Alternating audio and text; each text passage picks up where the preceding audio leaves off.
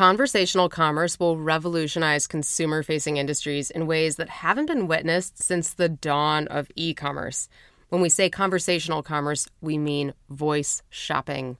This is far more than a new interface or just another channel in the omni-channel world.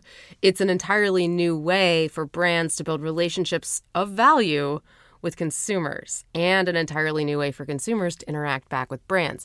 In voice experiences, if you have the right tools and tracking set up, you can actually get insight into the things that your customers are asking for in a way that you never could with a website. For example, when someone's typing on a website and they enter a search and it ends in an object that can't be found on your site, this is not something that will become apparent to you in your analytics in the way that it will in a voice experience, where queries that are unanswerable with your voice experience are basically rising to the top and shown as errors that you can fix in real time.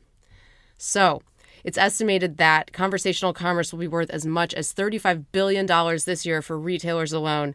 It's really no longer a question of whether you want to compete at conversational commerce, but how and when.